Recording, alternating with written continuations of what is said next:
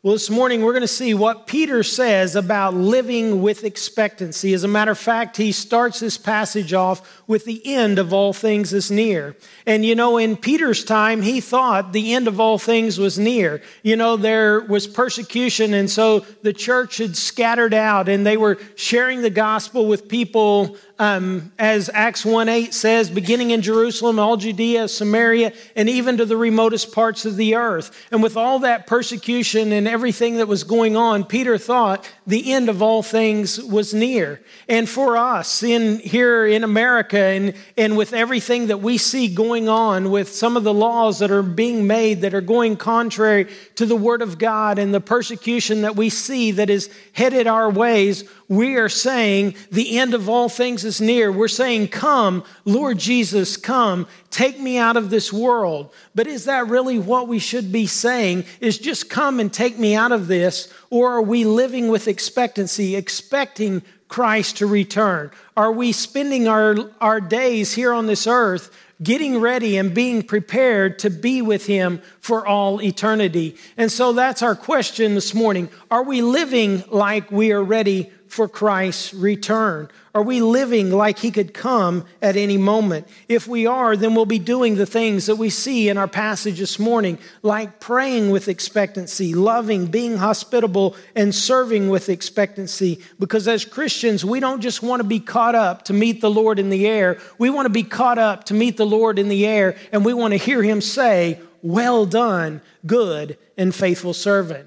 So let's look at an outline of what we're going to see this morning. Peter, as I said, he starts it off with the end of all things is near. So we need to expectantly be doing these things. We need to be praying with expectancy, having our mind set on the eternal things rather than the temporal things of this world. We need to love with expectancy, love fervently, allowing love to cover a multitude of sins. We need to be hospitable with expectancy, using our homes and our finances and our time to invest in others' lives, so that as God prepares our eternal home to be with Him, it will be done according to how we use our things here on this earth. And then finally, we're going to see that we're to serve with expectancy, serve using the spiritual gifts that God has given us, our gifts, talents, and abilities that God has given to us. And we are to use those to serve one another in the body, but we're also to use them in God's power so that He gets the glory in everything that is done.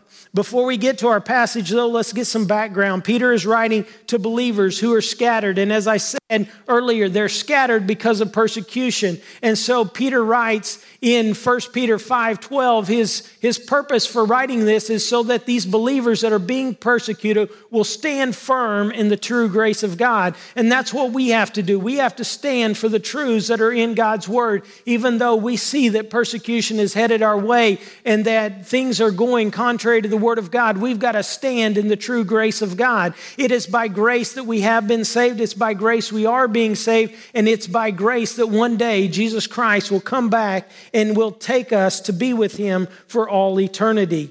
He exhorts the believers to grow like newborn babies, longing for the pure milk of the Word. He encourages them to live godly lives in reference to their relationships. He reminds them that if we are going to suffer, we need to suffer for the sake of Christ. We need to be ready to give an answer for the hope that is within us. In other words, we need to know what we believe and why we believe it, and we need to be able to share it with other people. And whenever we do so, we are to do so in gentleness and reverence. At the end of chapter 3, Peter reminds the believers of how Christ suffered, dying for sins once for all, for the just, for the unjust, so that He can bring us back to God. He reminds us that Jesus Christ was raised from the dead and He is seated at the right hand of the throne of God.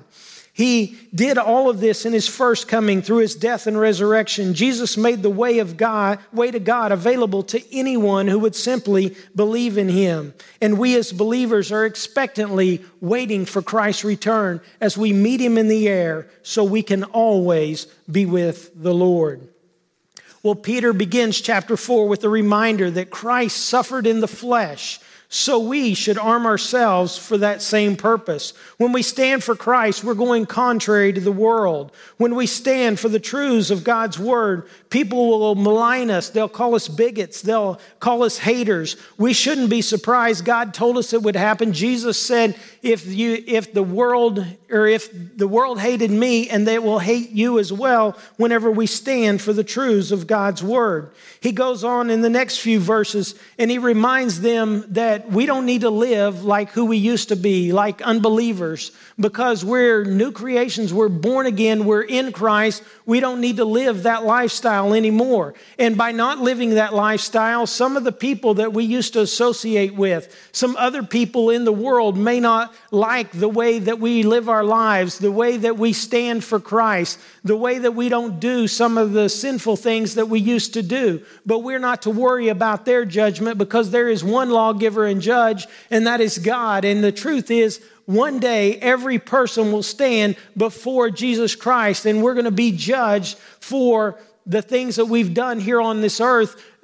As believers, we're going to stand before the judgment seat of Christ to be recompensed, to be paid back for the things that we've done in this world, whether good or worthless. For unbelievers, the dead people, the spiritually dead people, they're going to be judged as well. They're going to stand before the great white throne judgment, and the books are going to be opened, and they're going to see that even though they may have lived a good life, that their deeds are not good enough for them to be with God. You know, our good deeds are nothing but filthy rags, as Isaiah 64:6 says. And so we need our names written in the book of the life. How do they get in there? By faith in Jesus Christ. By believing in Jesus Christ, we get eternal life. Our name is written in the book of life. If our name is not written in the book of life, we're separated from God for all eternity. So for us, what are we to do? We're to witness. We're to share the gospel with those people who are spiritually dead. And so we need to reach out to them, tell them what Jesus Christ did, how he left the glories of heaven. He became a man. He lived on this earth, and he willingly went to the cross of Calvary and died for their sins, and how he arose from the grave, conquering death. And that whosoever would believe in him, and that includes all people, it's inclusive to all people of every generation, of every race, of every nation, doesn't matter if you're male or female, whosoever will believe in him should not perish but have eternal life. That's a good news message, and that's a message that we need to be sharing with people who are out in the world. And if you're here today or watching online and you've never believed in Jesus Christ for eternal life, right where you are, you can believe in him, and he offers you the gift of everlasting life. It is that simple, but that doesn't mean your life is going to be simple after you believe in Jesus Christ, because who is Peter writing to? He's writing to Christians who are being persecuted for their faith in Jesus Christ, for their stand for the truths of Jesus Christ. And that brings us to 1 Peter chapter 4, verse 7, the beginning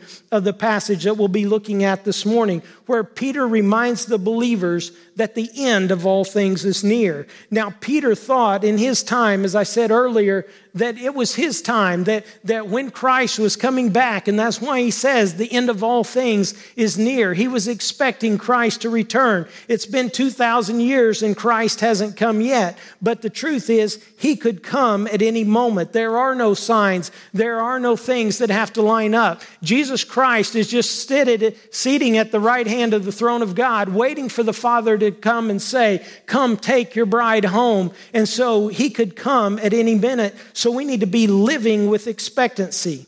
Look again at verse 7. He says, "The end of all things is near. Therefore, be of sound judgment and sober spirit for the purpose of prayer." So be ready. Therefore, be of sound judgment. That has the idea of proper thinking on the right things with an eternal perspective.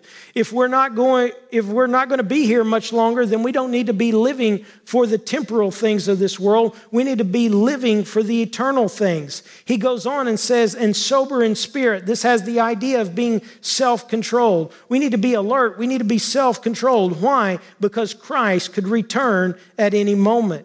So how do we prepare for his return? It starts with prayer. And he says that for the purpose of prayer at the end of verse 7. And that brings us to our first point. We need to be prayerful people, praying with expectancy. With the trials that come in our lives, oftentimes, what do? We go to God in prayer. But what are we praying for? Are we just praying, God, get me out of this trial? God, get me out of this world because things are going crazy and there's persecution that I see that's headed this way and I don't want to live here and I don't want my children to have to go through there. So God, just take me out of here. Is that what we should be praying? That's fine to be praying that, but what we should be doing is praying with expectancy, praying that God, as long as you have me here on this earth, prepare me and get me ready to meet you. Help me to prepare the people that are around me to grow in the grace and knowledge of Jesus Christ so that they can know you better, so that I can know you better. Because as we teach people, we get sharpened in our knowledge as well and help us to live in a way that glorifies God in our lives. So we should be praying for the preparation. We should be praying for those who we know who are spiritually dead, who we need to share the gospel with. We need to be praying on the eternal things rather than the temporal things of this world. You know, many times when we come together as believers, we pray for the temporal things. We pray for health and we pray for wealth and things like that. But how often do we stop and pray for the eternal things? How often do we pray for the spiritual needs of ourselves and others? How long has it been since you've gone up to people or a group, a grow group, or your SBI meeting or a Bible study and asked them to pray for you to be able to have the strength and the opportunity and the knowledge to share your faith with your friend, your coworker, your loved one? Or you've prayed for, man, I've got this sin in my life that's eating on me. God, guys, come on, pray for me that I can overcome this sin that I have in my life. Are we praying for the spiritual things? Are we praying for our growth in our Christian walk? If we're expecting to see Christ soon, shouldn't we be praying, God, get me ready. Let me be living in a way that'll lead others to Christ, that'll lead me to hear you say, well done, good and faithful servant. You see, Jesus gave us a good example, though, whenever he went to the garden. He went to the garden and he prayed for the physical. He said, Father, let this cup pass from me. You see, it's okay to pray for the physical things. It's okay to pray for our bodies and the things that are going on and the sicknesses that we have. And it's okay to pray for material needs that we may have. But are we also including in that the spiritual needs that we have, the spiritual growth that we need in our lives? So we pray to God. And so Jesus began, he said, Father, let this cup pass from me. So there's the physical. But then what did he say? Not my will, but thy will be done. God, you can just do with me whatever you need. I'll go wherever you want me to go. I'll do whatever you want me to do. He knew what his fate was. He knew what was at hand and that he was getting ready to go through the biggest trial of his life as he bore in his body our sins on the cross, being torn in the flesh and everything for us. And so we need to add to our prayers on a regular basis, not only the physical, the material, but also the spiritual things in life. So we need to pray with expectancy. And that's our horizontal component. That's how we speak to God. And God speaks to us through his word. That's why he's already told them to grow, to get into the word of God and grow like newborn babies, longing for the pure milk of the word, to know the word, to be ready to give an answer. But also we need to pray. But we also have one another. We have each other who is around us. And we're going to see three one another's in this passage. We see that we are to love one another, we're to be hospitable to one another, and we are to be serving one another. But let's begin with the first of these one another's, and it says, love one another. Look with me at verse 8. He says, above all, keep fervent in your love for one another, because love covers a multitude of sins. And look how Peter starts this off. Above all, love. Above prayer, let's love. Above everything, let's love. Above inviting people into our homes, let's love. Above serving people, let's love. Because if we love people and we love God, most of all, then all of these other things are going to fall into place. So above all, love. 1 Corinthians 13, Paul said, but faith, hope, and love, but the greatest of these is love. When Jesus was asked, what is the greatest commandment? He said, you love the Lord your God with all your heart, with all your soul, with all your mind, and you love your neighbor as yourself. If you're doing that, then all of the other commandments are going to fall into place. You'll be doing those if you love God and you love others. With all that's going on in this world, the Christians, we're being watched very closely as how we're going to act and react. Nothing turns unbelievers off quicker than whenever they see believers fighting amongst themselves.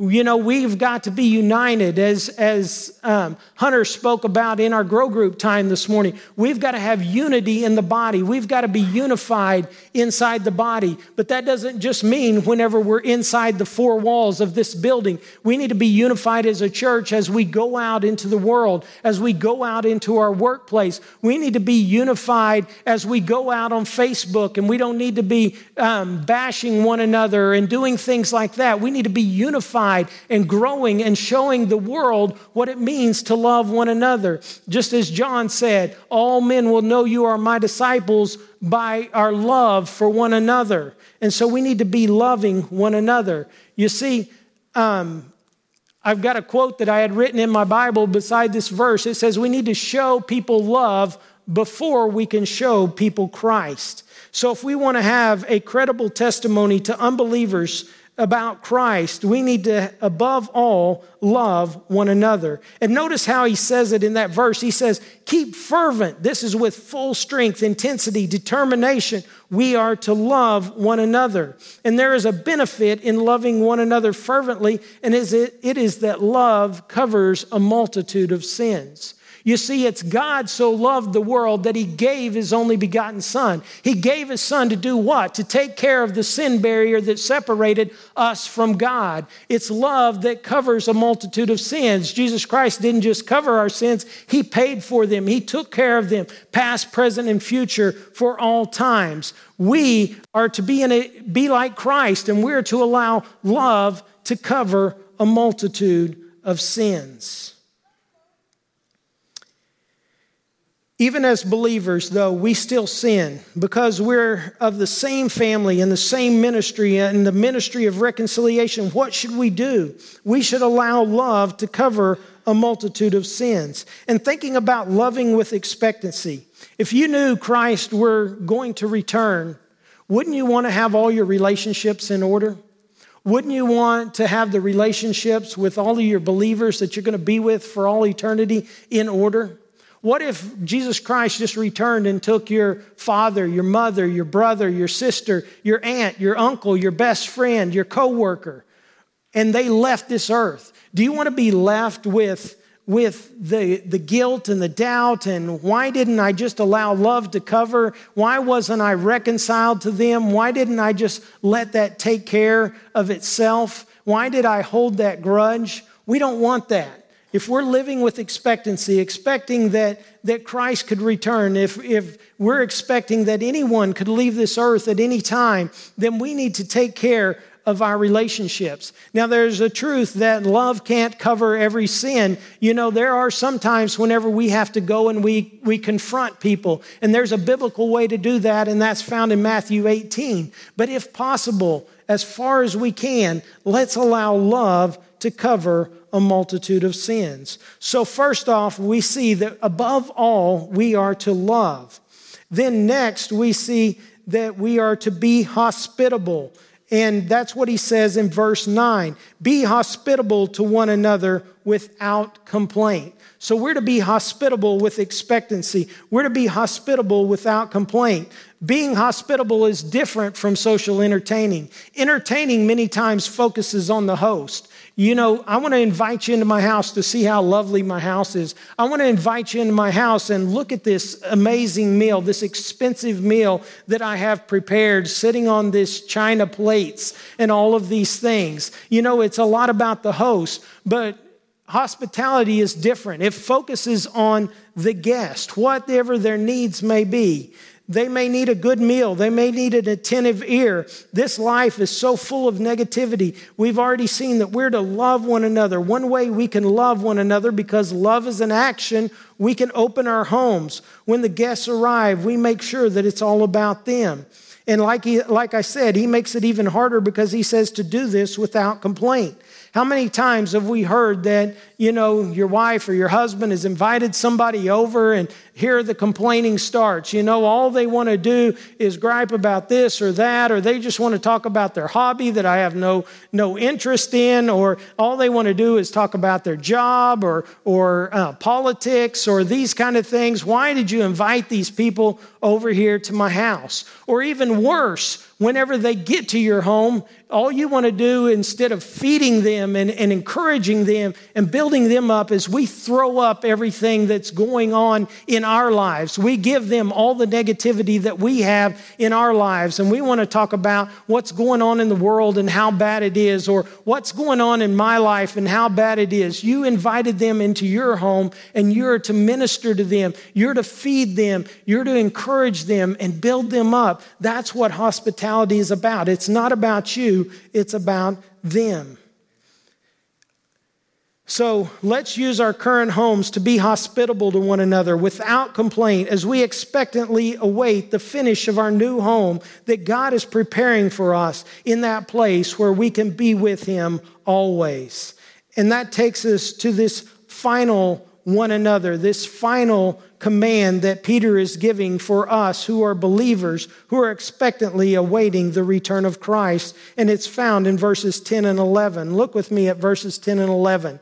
As each one has received a gift, employ it in serving one another as good stewards of the manifold grace of God. Whoever speaks is to do so as one who is speaking the utterances of God, and whoever serves is to do so as one who is serving by the strength which God supplies, so that in all things God may be glorified through Jesus Christ, to whom belongs the glory and dominion forever and ever. Amen.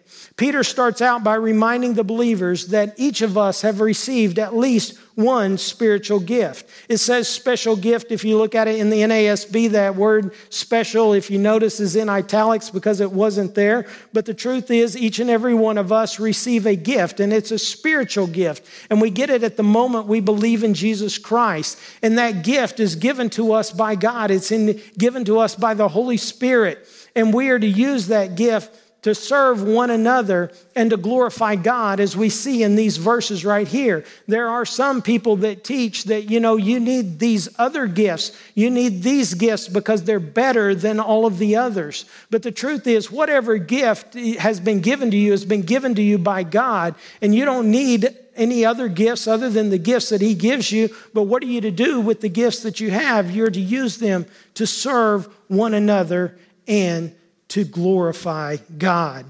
In verse 11, Peter divides the gifts into two categories. He doesn't give us an exhaustive list, but if you want to look at spiritual gifts, if you don't know what your spiritual gifts are, or if you're interested in spiritual gifts, there's 4 places you can find in Scripture: Romans 12, 1 Corinthians 12, Ephesians 4, and then here in 1 Peter chapter 4, where you can find spiritual gifts. If you don't know what your spiritual gifts are, I encourage you to go there and to read those chapters and see what those spiritual gifts are.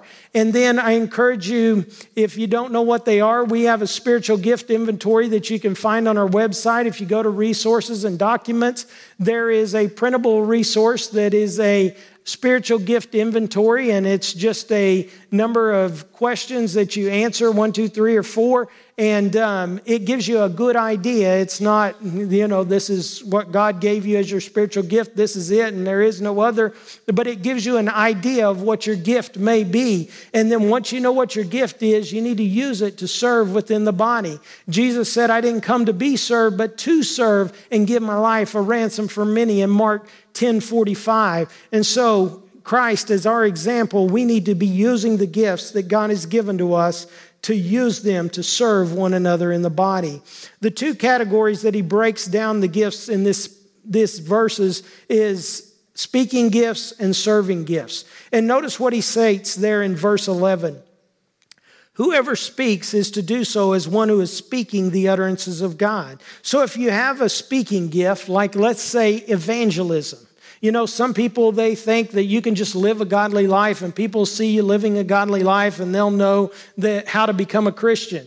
But Romans 10:17 says, so faith comes from hearing and hearing by the word of Christ. If you want people to know the gospel and the response to the gospel, you've got to talk to them. And whenever we talk to them, we need to tell them what the Bible says, that Jesus Christ died on the cross, paying for sin. He arose from the grave, conquering death. And we give them the biblical response that whosoever believes in him should not perish but have eternal life. We don't tell them, here's the gospel, and what you need to do if you have decided to make a decision or something today, then I need you to walk down the aisle. Can you guys tell me what verse it says to walk down the aisle in the Bible? It's not in there. You won't find it because it's not a biblical response. We need to be speaking as though we're speaking the utterances of God. Where does it say that we ask Jesus into our heart to be saved? It doesn't. That's a man-made thing that we've told people to do. But we need to tell people what the Bible says, that you believe in Jesus Christ and he offers you as a gift everlasting life. Maybe you have a gift of pastor or a teacher, just a teaching gift. And so you teach people. What are you supposed to teach people? Are you supposed to grab a book and say, here's so-and-so's book. Let's study it. Let's have a Bible study. No, that's a book study, not a Bible study. What are we to be doing? We're to be speaking the utterances of God. And so we're to be teaching the Word of God. That's why we do expository teaching here at Stillwater Bible. We go verse by verse, passage by passage, so we can see how the Bible flows in its context so that we'll know how the Bible fits together. And then we make applications based on the truths and principles that we find in God's Word. In 1 Corinthians 4:2, Paul says, preach the word in season, out of season, reprove, rebuke, exhort with great patience and instruction. So if you have the gift of exhortation, you exhort people using the word of God. That is the authority, not based on my opinion, I would do this or that, but based on the word of God, this is what I think that you should do. This is what I know you should do because I'm speaking the utterances of God. So if we have a speaking gift, we are to speak the utterances of God. But the truth is, no matter whether you have a speaking gift or not, Peter has already said that all believers need to grow like newborn babies, longing for the pure milk of the Word. They need to know the Word and they need to be ready to give an answer for the hope that is within them. So if someone were to come and ask you about salvation or the Bible or Jesus Christ, could you answer questions about them? If you can't, you need to be getting into the Word. You need to be digging it. You need to be longing for it like a baby longs for the pure milk of the Word. We need to be ready to give an answer for the hope that is within us. Using God's Word, not saying that, JB says this and so, that's the truth. We got to get into the Word for ourselves. We've got to know the truth and we've got to speak God's Word to people. He goes on in verse 11 and says, whoever serves is to do so by the strength which God supplies. We can't live for Christ in our own strength, in our own power. We can't serve Christ in our own strength, in our own power. That's why he's given us one another and he's given us the Holy Spirit. Acts 1:8 says, but you'll receive power when the Holy Spirit has come upon you.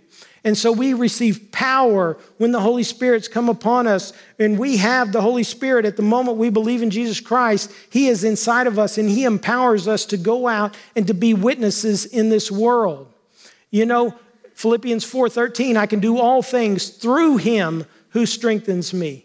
John 15:5, apart from me, you can do nothing. So we need to ignite the power that is inside of us. How do we do that? Well, we realize that we've died and rose again with Christ to a new life, that we are to use the members of our bodies as instruments of righteousness rather than for unrighteousness. We need to live for Christ. We need to do as Romans 12:1 and says, offer our bodies as a living sacrifice, saying, God, I'll go wherever you want me to go. I'll do whatever you want me to do. We need to do, as John says in John chapter 15, we need to be abiding in Christ. We need to know who Christ is. We need to know his word. We need to walk with him step by step, abiding in him so that we can be fulfilling his ministry in our lives, working through his power through us.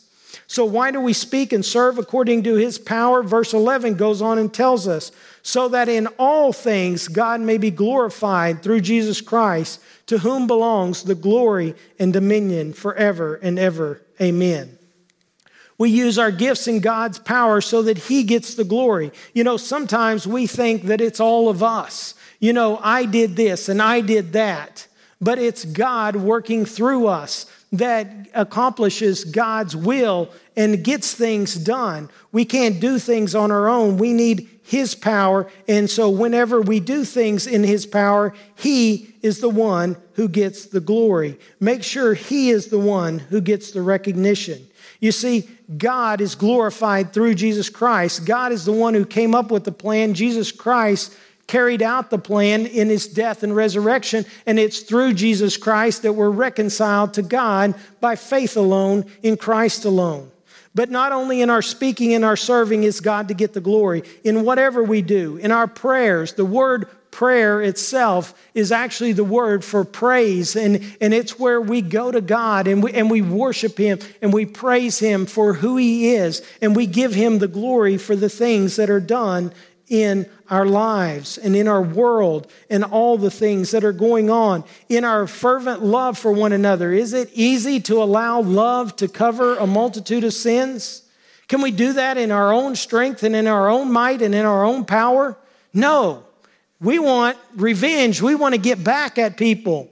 But in his strength and his power, we can allow love to cover. So when we allow love to cover, who gets the glory? God gets the glory. Whenever we invite people into our homes, into our apartments, whatever it is that we have, and we provide food and time, is it our time? Is it our food? Is it our home, our apartment? No, it's the one that God provided for us to use, to steward, to serve one another and to glorify him. So he gets the glory in all that's done. In our speaking, in our serving, in our praying, all of those things, God gets the glory.